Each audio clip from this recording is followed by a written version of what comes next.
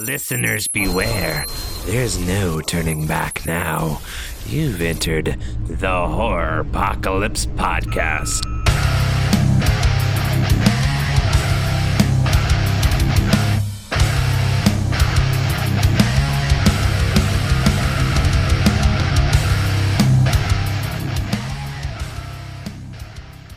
Hey guys, welcome to the Horror Apocalypse, another episode. We are here, we're just going to have a brief discussion today. It's sort of a random one, not one of our scheduled, not one of our usual formats, but basically my wife and I went on vacation for her family reunion, and while we were here, one of her cousins, I believe, they came up to me and we started talking, and finally he knew I had a podcast. We started talking about it.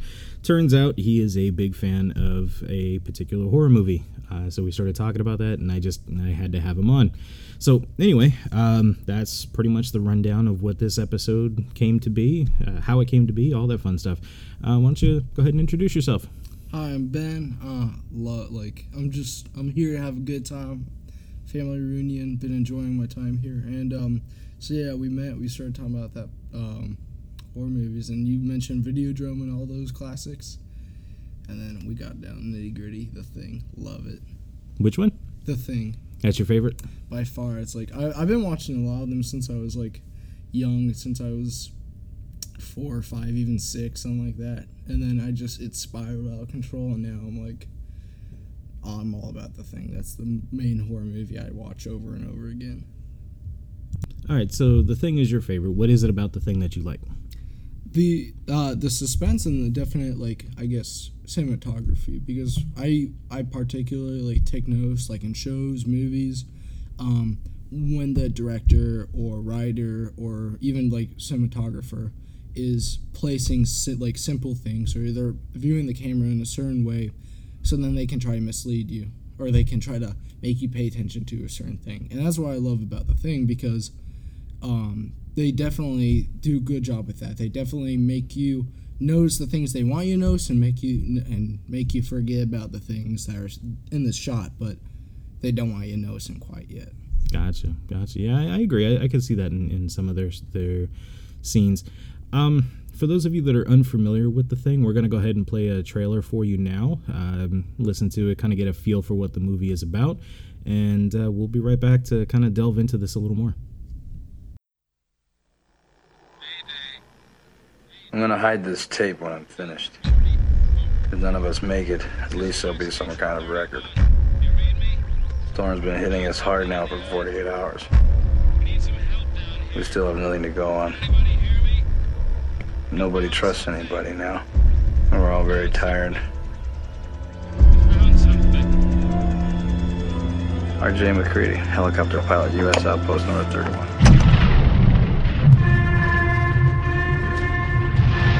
You guys gonna listen to Gary? He can be one of those things!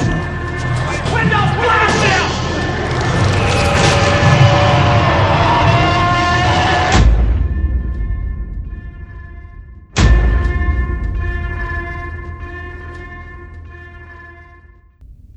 All right, so that was the trailer for The Thing. I actually really enjoyed that one because it was...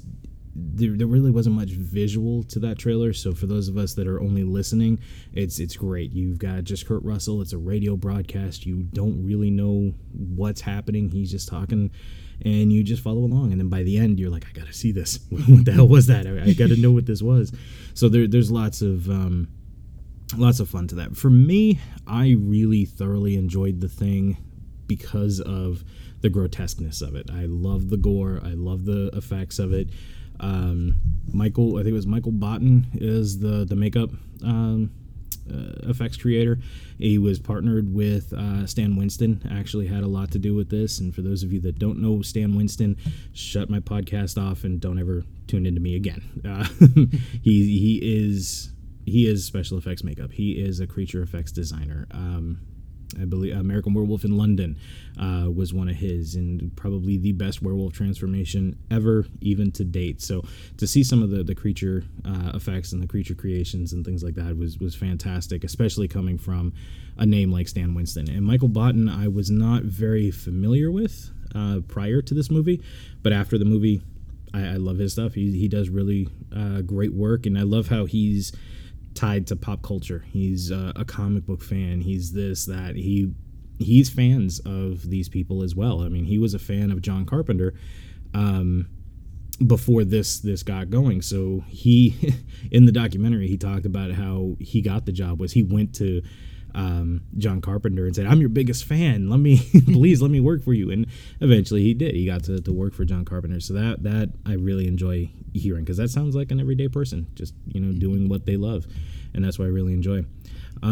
Let's talk about the makeup for a little bit. What's some of your favorite makeup effects in this movie?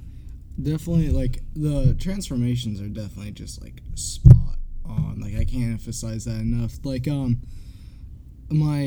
I guess the one I pointed out to my other cousin Finn, there's, like, just this great transformation when it's, like, they see, I believe his name starts with a B.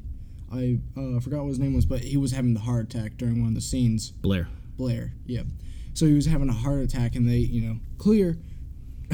Arms are bent off, and then that's when you first get a little bite of that ice cream, and then the cherry on top is they're burning that creature. They're burning him down, and his head starts detaching, and you see Kurt Russell perfectly turning, and then Palmer goes, "You gotta be fucking kidding me." And it's utterly perfect, because the cosmetics and the makeup is just done wonderfully. And it's like, it's hard, you look at it and you go, it's like, how they do that. It's crazy. Yeah. Drives me insane. I think Blair's transformation is probably one of my favorites as well. It's mostly the sound, the screech when his head is beginning to detach, and you've got all those little tendrils that are still keeping it connected to the body, and they're snapping like rubber bands one by one, and slowly it crawls down the side of the table or the area that they've got the body. And I love that scene. Did you know, a little bit of trivia with that the doctor who's on top, and he's got the paddles, clear, he's going to hit him with the defibrillator. Do you know the little secret that they did with that, with the arms being bitten off? I have not heard of this. Okay. When he hits clear and that the stomach opens up into that giant mouth, and his arms fall in, and the mouth closes and bites off his arms, that is an actual double amputee actor.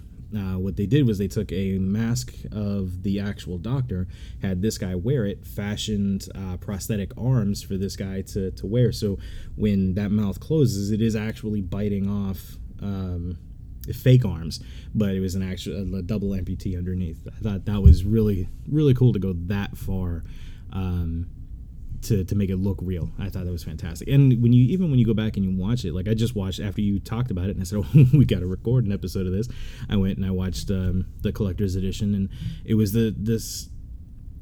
that scene, knowing what it was going into that. I'm watching and I'm looking at that guy's face, and it does not look like a mask to me. I couldn't figure out how they really pulled it off. I mean, it looked superb.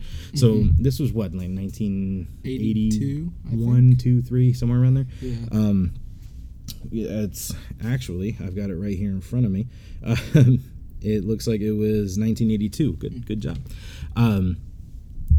So it would have that kind of effect and that kind of visual perfection in 1982. We're talking, 36 years ago? That is amazing. It really is. It shows true talent without CGI, because it's like, we were both talking about the 2011 version. Like, both of our biggest problems is, like, they take away the best part of this, which is the actual cosmetics and the actual makeup and effects, and they traded in for CGI that hasn't been perfected yet. And it's like, still, it's like you definitely notice the changes, and you definitely notice the differences, and it's like you get a more in-depth change, but you don't get a realistic one. It's like in my eyes, it's like giving a plastic toy versus a Halloween mask to a child. It's like, which one's gonna scare you, a little fake toy or a good old-fashioned Halloween mask? Yeah, I hear you. I did not like the sequel, prequel, whatever you want to call it. I actually preferred the 1950s, was a thing from another world. I like that one better, even though that one deviated so far from the actual short story that it's completely different, really. The only similarity is there's a creature who wants to kill humanity. It's in the Antarctic, and that's about the only similarity. They opted in the original, the 1950s version, to have more of a almost Frankenstein-like creature. They had a giant guy, makeup never really changed, never really did anything.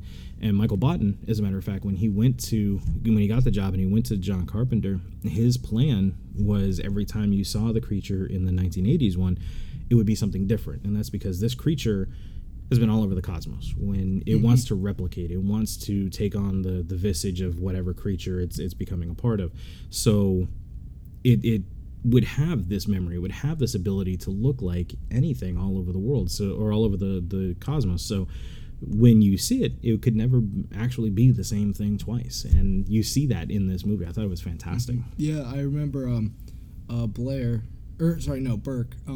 He was talking about, he was writing it in his journal that another scientist picked up and was reading to McCready, and he was saying, this creature could have been from another 100 worlds, could have infected, killed, 100 different species.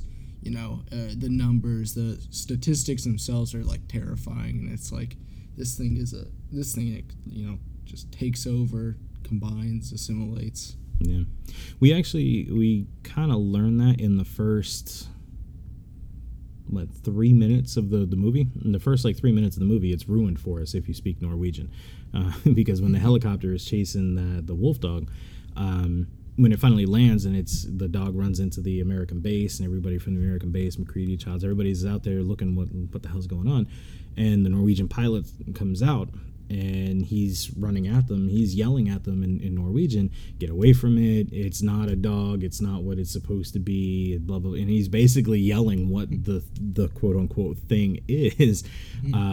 But they don't understand him. They don't know what's happening. And what's his face gets shot in the leg, and I mean, at that point they just become panic mode and defense, and they shoot the Norwegian without really learning what the hell's going on.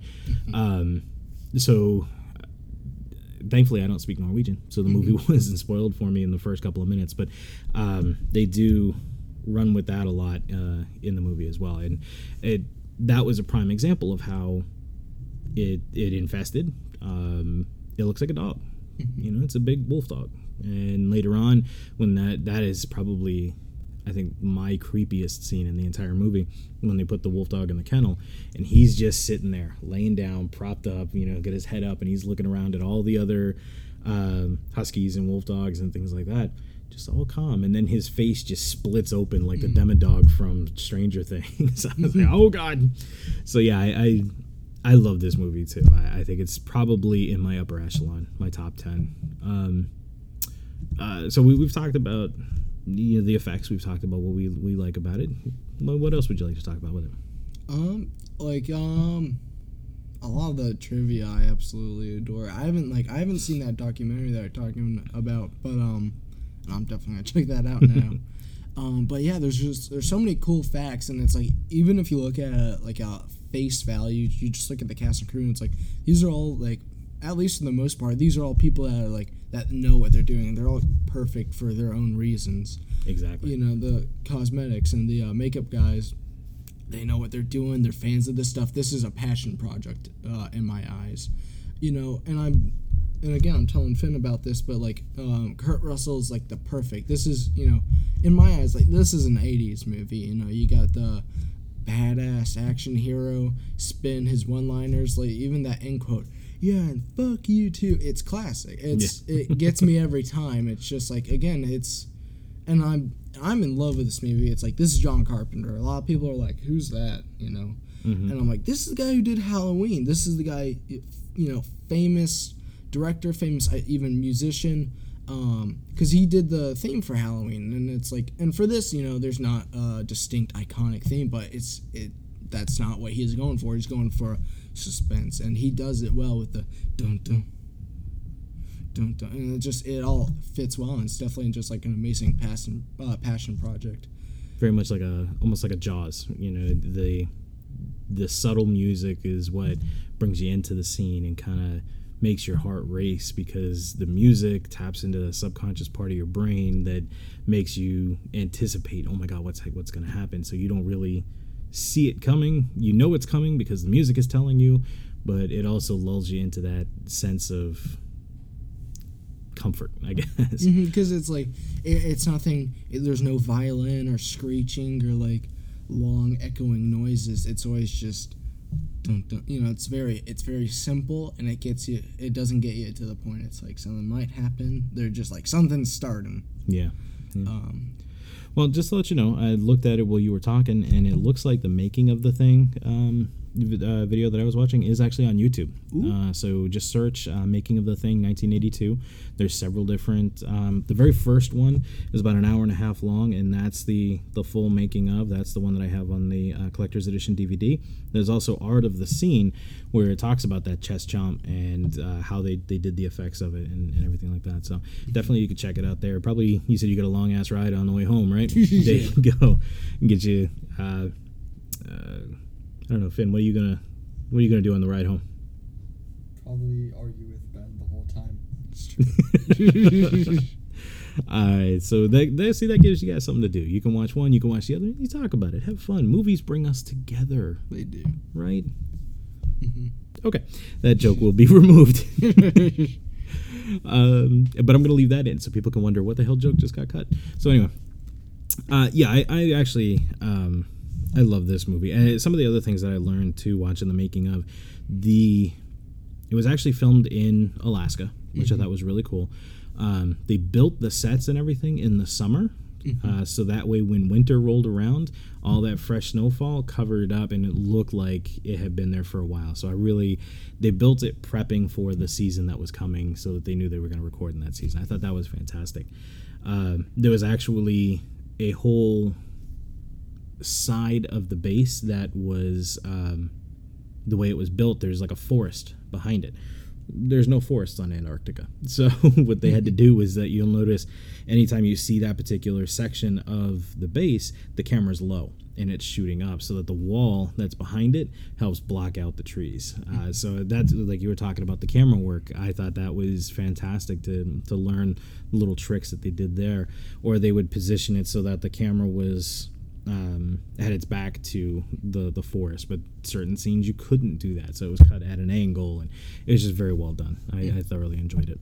Yeah, I definitely like another cool thing is two cool things that come to mind is they made sure they kept the studio at like a low temperature, so even like the cast and crew would be kept, like they'd be cold too, so they'd really be feeling for their characters they're playing as. Along with that, it's like again, the purpose and the hidden things. They even made sure the actors didn't know who the Thing was until their scene came up, and it's like, you're gonna kill your friend now. Yeah, that's one of the things that they were talking about in the documentary was the keeping the studio cold, and it was filmed in studios in California in the summer. So how do you do that? And what they did was they air conditioned and kind of made it like a freezer in the studio, but to get the hot air, the breath and everything that you would see, it's not just making it cold. There has to be a certain amount of humidity and moisture in the air to have that breath, and the science that went into balancing that, where they just kind of threw a mist into the air and you didn't see it on film, but that's what was causing them to breathe out or exhale that steam that you saw. It's so well done. I mean, everything Carpenter did with this, he did with a purpose. It wasn't just to fill or be flashy. It had a point, and that's probably why Carpenter is he's lower, but he is probably in my top 10 as well. And it's only because he didn't I don't think he stayed great. He had some great films, Halloween, The Thing, Body Bags is probably one of my favorites. But it didn't stay great. It started to decline, in my personal opinion. I believe he also did Escape from L.A., which, did he work on the sequel? And after that brief pause and looking it up on IMDb, yes, he did in fact work on the sequel, Escape from L.A. He worked on probably my favorite of his films, though, Christine. I love that movie. But anyway, during our little brief interlude where I paused and looked on IMDb, you mentioned Spielberg. Yeah, he did a thing I was kind of hoping where for the sequels of Jaws, the less desirable ones, he didn't direct the others, but he stayed there to kind of watch it kind of, I guess, flourish and for someone else's eyes. So he kind of oversaw it. Mm-hmm. Yeah, the Spielberg did the same thing with Halloween, where Carpenter. Yeah, sorry, Carpenter. He did the same thing with Halloween, where he did the first Halloween. Initially, which I don't know if you knew this, the Halloween movie series was not supposed to be about Michael Myers. Michael Myers was only supposed to be the first episode. Halloween was supposed to be every year we'd get a new quote-unquote Halloween movie, and it was going to be a different story each time. It was going to be like an anthology type series, which to me sounds fantastic. And that's why if you're a Halloween fan, Halloween 3 is kind of like that. It had absolutely nothing to do with Michael Myers. You got these haunted masks and this thing with Stonehenge and blah, blah, blah, blah, blah. But Carpenter did sort of the same thing. He stuck around for Halloween 1. They saw the success of Michael Myers, and they didn't want to go with his idea anymore of the anthology series. It kind of forced a second Halloween sequel with Michael Myers. People loved it. They went ahead and finally gave him the option to do a Halloween 3. He kind of oversaw it. I think he wrote it, but he didn't really direct it. And then after that, they wanted to go right back to Michael Myers because it was panned. It flopped. It didn't do very well because people wanted Michael Myers after 1 and 2. They'd already poisoned the well. Mm-hmm. So at that point, he dipped from it. He's come back and he's kind of oversaw a couple of others, but not anything. He's been uncredited with some of his stuff. So yeah, there's a lot of similarities with the directors out there. Mm-hmm. But keep it going. What else, man? Let's talk about like the I'd say the connections of the other ones to this one, like because also talking about John Carpenter, it was, I think the reason why he was wanting to do the thing was because he either read the short story, watched the 1950s version, one of the two, and he read the ending and he liked that kind of like unambiguous. He was like, that scared me. That gave that put chills on my spine. He was like, I want to elaborate on that.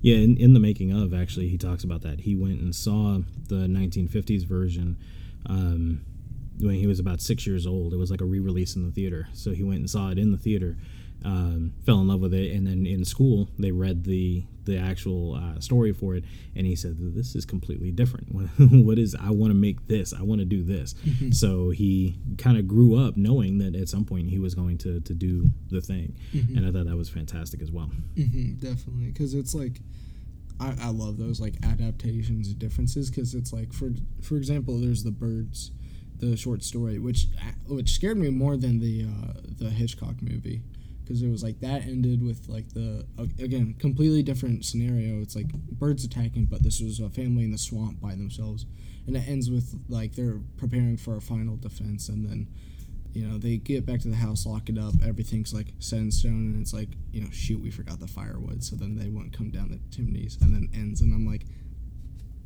do they live? Scares me. But I gotta tell you, I've never read that story, so that's cool. Now I gotta kind of have to hunt for it and read it. Mm-hmm. And it's true. I mean, books can actually do a lot more because it taps into your own imagination. It's a little different to watch it play out in front of you because you can detach yourself from it. When you're reading it, you're, lack of a better term, you're ingesting that visual. You're creating it yourself. So it's something that's tied a little more to you and your thought process. So it can scare you a lot more. And that happened with me with Stephen King's The Mist. That scared me more than The Fog, The Mist movie, anything like that. When I finished reading that story, that night I slept with a fan pointing at my door to make sure nothing was gonna, no mist or fog or whatever was gonna come through my door. That scared the crap out of me. So yeah, I feel you, and I gotta look into that Birds one. For the Mist movie, that I remember I watched that in 4th grade. So watching that ending kind of traumatized me a bit. I was like, I wish there was some way to unsee that. That honestly was the like most messed up thing I've ever seen. And my friend Ron, he read the book. He's trying to reassure me. It's like, it's fine. It's just a movie, you know. Oh, the book's a lot happier. You know, it ends with, you know, the military coming in. And I'm like, I can't unsee it. They're dead. Oh, that speaking of depressing endings, that movie, The Mist. Have you seen it yet? Yep. It was Thomas Jane, I think, is the lead actor. Mm-hmm. That is such a depressing. You haven't seen it, Finn? It hurts. Yeah. It hurts every caliber. All right, so I won't spoil it, but kind of give our listeners an idea of what's happening right now. I've got myself and Ben and Finn. We're all in the game room of this cabin that we rented for the family reunion. We've kind of sequestered ourselves down here so that we can have a quiet space to record, and we're on a rickety card table. And poor Finn is sitting off to the side, just kind of laughing and smiling and shaking his head. So he just wanted to listen in. But you gotta write to us on Twitter and let Finn know he needs to watch The Sixth Sense. I've heard you haven't seen The Sixth Sense. He was talking about plot twists with The Prestige, and I was like, I haven't seen The Sixth Sense, but I already I know, you know, enough about it, and I'm familiar with the plot twist. Neither one of you have seen The Sixth Sense? I know the plot twist, so it's like that's why I've paused with watching it, and I'm like, I'm familiar with its like specialties, and it's like I met M. Night Shyamalan. He calls himself M. Night. It's beautiful. I couldn't do that. I just call him Hey Night Baby. But anyway, good deal. I'm dumbfounded. It's the I guess in my eyes the godfather of plot twist movies, because that's started it. There were several others, but they were different the way they kind of released their things. You know, Usual Suspects, things like that had some great twists. Sleepaway Camp, if you guys have not seen. Oh yeah, she's a little crazy. She? Oh yeah. All right. Correction. So there are some pretty freaky twists out there, but for Sixth Sense was one that I saw in the theater. A group of my friends and we went and we saw it in the theater, and I was telling Ben, I would get kind of bored, you know, every so often. It was like, all right, Ghost, yay, and Ghost is gone. All right, now I'm bored again. What is going on? I don't understand what's happening here. And then at the end, that big reveal and what the twist happened, and I walked out with my jaw dragging on the floor. It was such a fantastic twist, and unfortunately, one of my other favorite podcasts, they talked about this. Unfortunately, that movie came out when it did in his library, because ever since, every movie that's come out since, we know there's going to be a twist. It's what his movies revolve around. None of them, in my opinion, and the majority of his fans will agree, none of them have lived up to that twist in The Sixth Sense. Like, for me, I watched Split, and I won't go over the twist with that, but I didn't watch the other movie that, you know, was important to understand. Bruce Willis again? Yeah. And it's like, so, you know, I checked out the original movie, and then after seeing that, I understood the twist, and I was like, oh, you know, that was really cool for me. And then he announced the other movie, and I'm like, well, I enjoyed them both. The older one, the one that was important to watch, more than the other. And I was like, you know, all right, I'm intrigued, but it's like nothing. When I hear, it's like, again, I hear about The Sixth Sense, that's legendary, because it's like, with other twists, they're not so obvious. It's like a twist at the end that's like, would have been extraordinarily hard to understand unless you read like the source material or something. But with this, it's like, it's there and you can kind of figure it out because there's a few pieces to it. Yeah, no, I hear you. We're actually delving off topic. We were supposed to be talking John Carpenter and The Thing, and we ended up M. Night Shyamalan and The Sixth Sense. We'll save that for another episode. But anything else you wanted to bring up, or? Let's talk about the tragedy, 2011 prequel of the sequel remake. That's all you. Have at it. So, 2011. And again, it's like I watched these movies in 2016, and like I'm fresh. I'm a fresh fan, but I absolutely adore it. And I was like, I love this movie so much, and I'm looking up all this trivia, and that's what I'm like, I love. And then 2011 prequel, I'm like, all right, I'll check it out. It's like with the thing of the 1982 version, it's, you can definitely see, like, I can see if newer fans, because a lot of people now, it's like horror movies, they're not scary unless they have jump scares and like running at you and stuff like that. Yeah. And what's sad about this is, like, I find that kind of true because I mean, again, the reason why I love the 1982 version is because it does actually scare me. That dog scene, every time I see it, my heart is quite literally racing. I'm on the edge of my seat. But so, 2011, I'm watching these like chase scenes, and that's usually what gets me. Like, I'm playing a video game and I'm being chased, and I'm like, go, go, go, go. I'm literally shaking. I'm terrified. But I'm watching this, and it's just not scary. The dots don't connect because the mystery, like the figuring out who's who, it's never quite there. Once you figure it out, it's like, oh, okay, pshaw, whatever. I figure it out. It's this person, whatever. Yeah. The creature effects aren't as cool. When you first see the thing, it's this arachnid creature, and that's it. And it's like, again, 1982. You first see the creature. It's this horrifying, again, heart racing transformation. It grabs you. It gets you. You're done. You're like, this is the beginning of the movie. This is the first 15 minutes, and you're showing me that thing, that creepy motherfucker over there. I'm done. I quit. Like, I watched it on my birthday with my friends, and I'm just there. I'm like in the corner. I'm like, what are we watching? And then we bring it to 2011 version, and it's like, you first see it, and it's just like it's an action movie. It's not.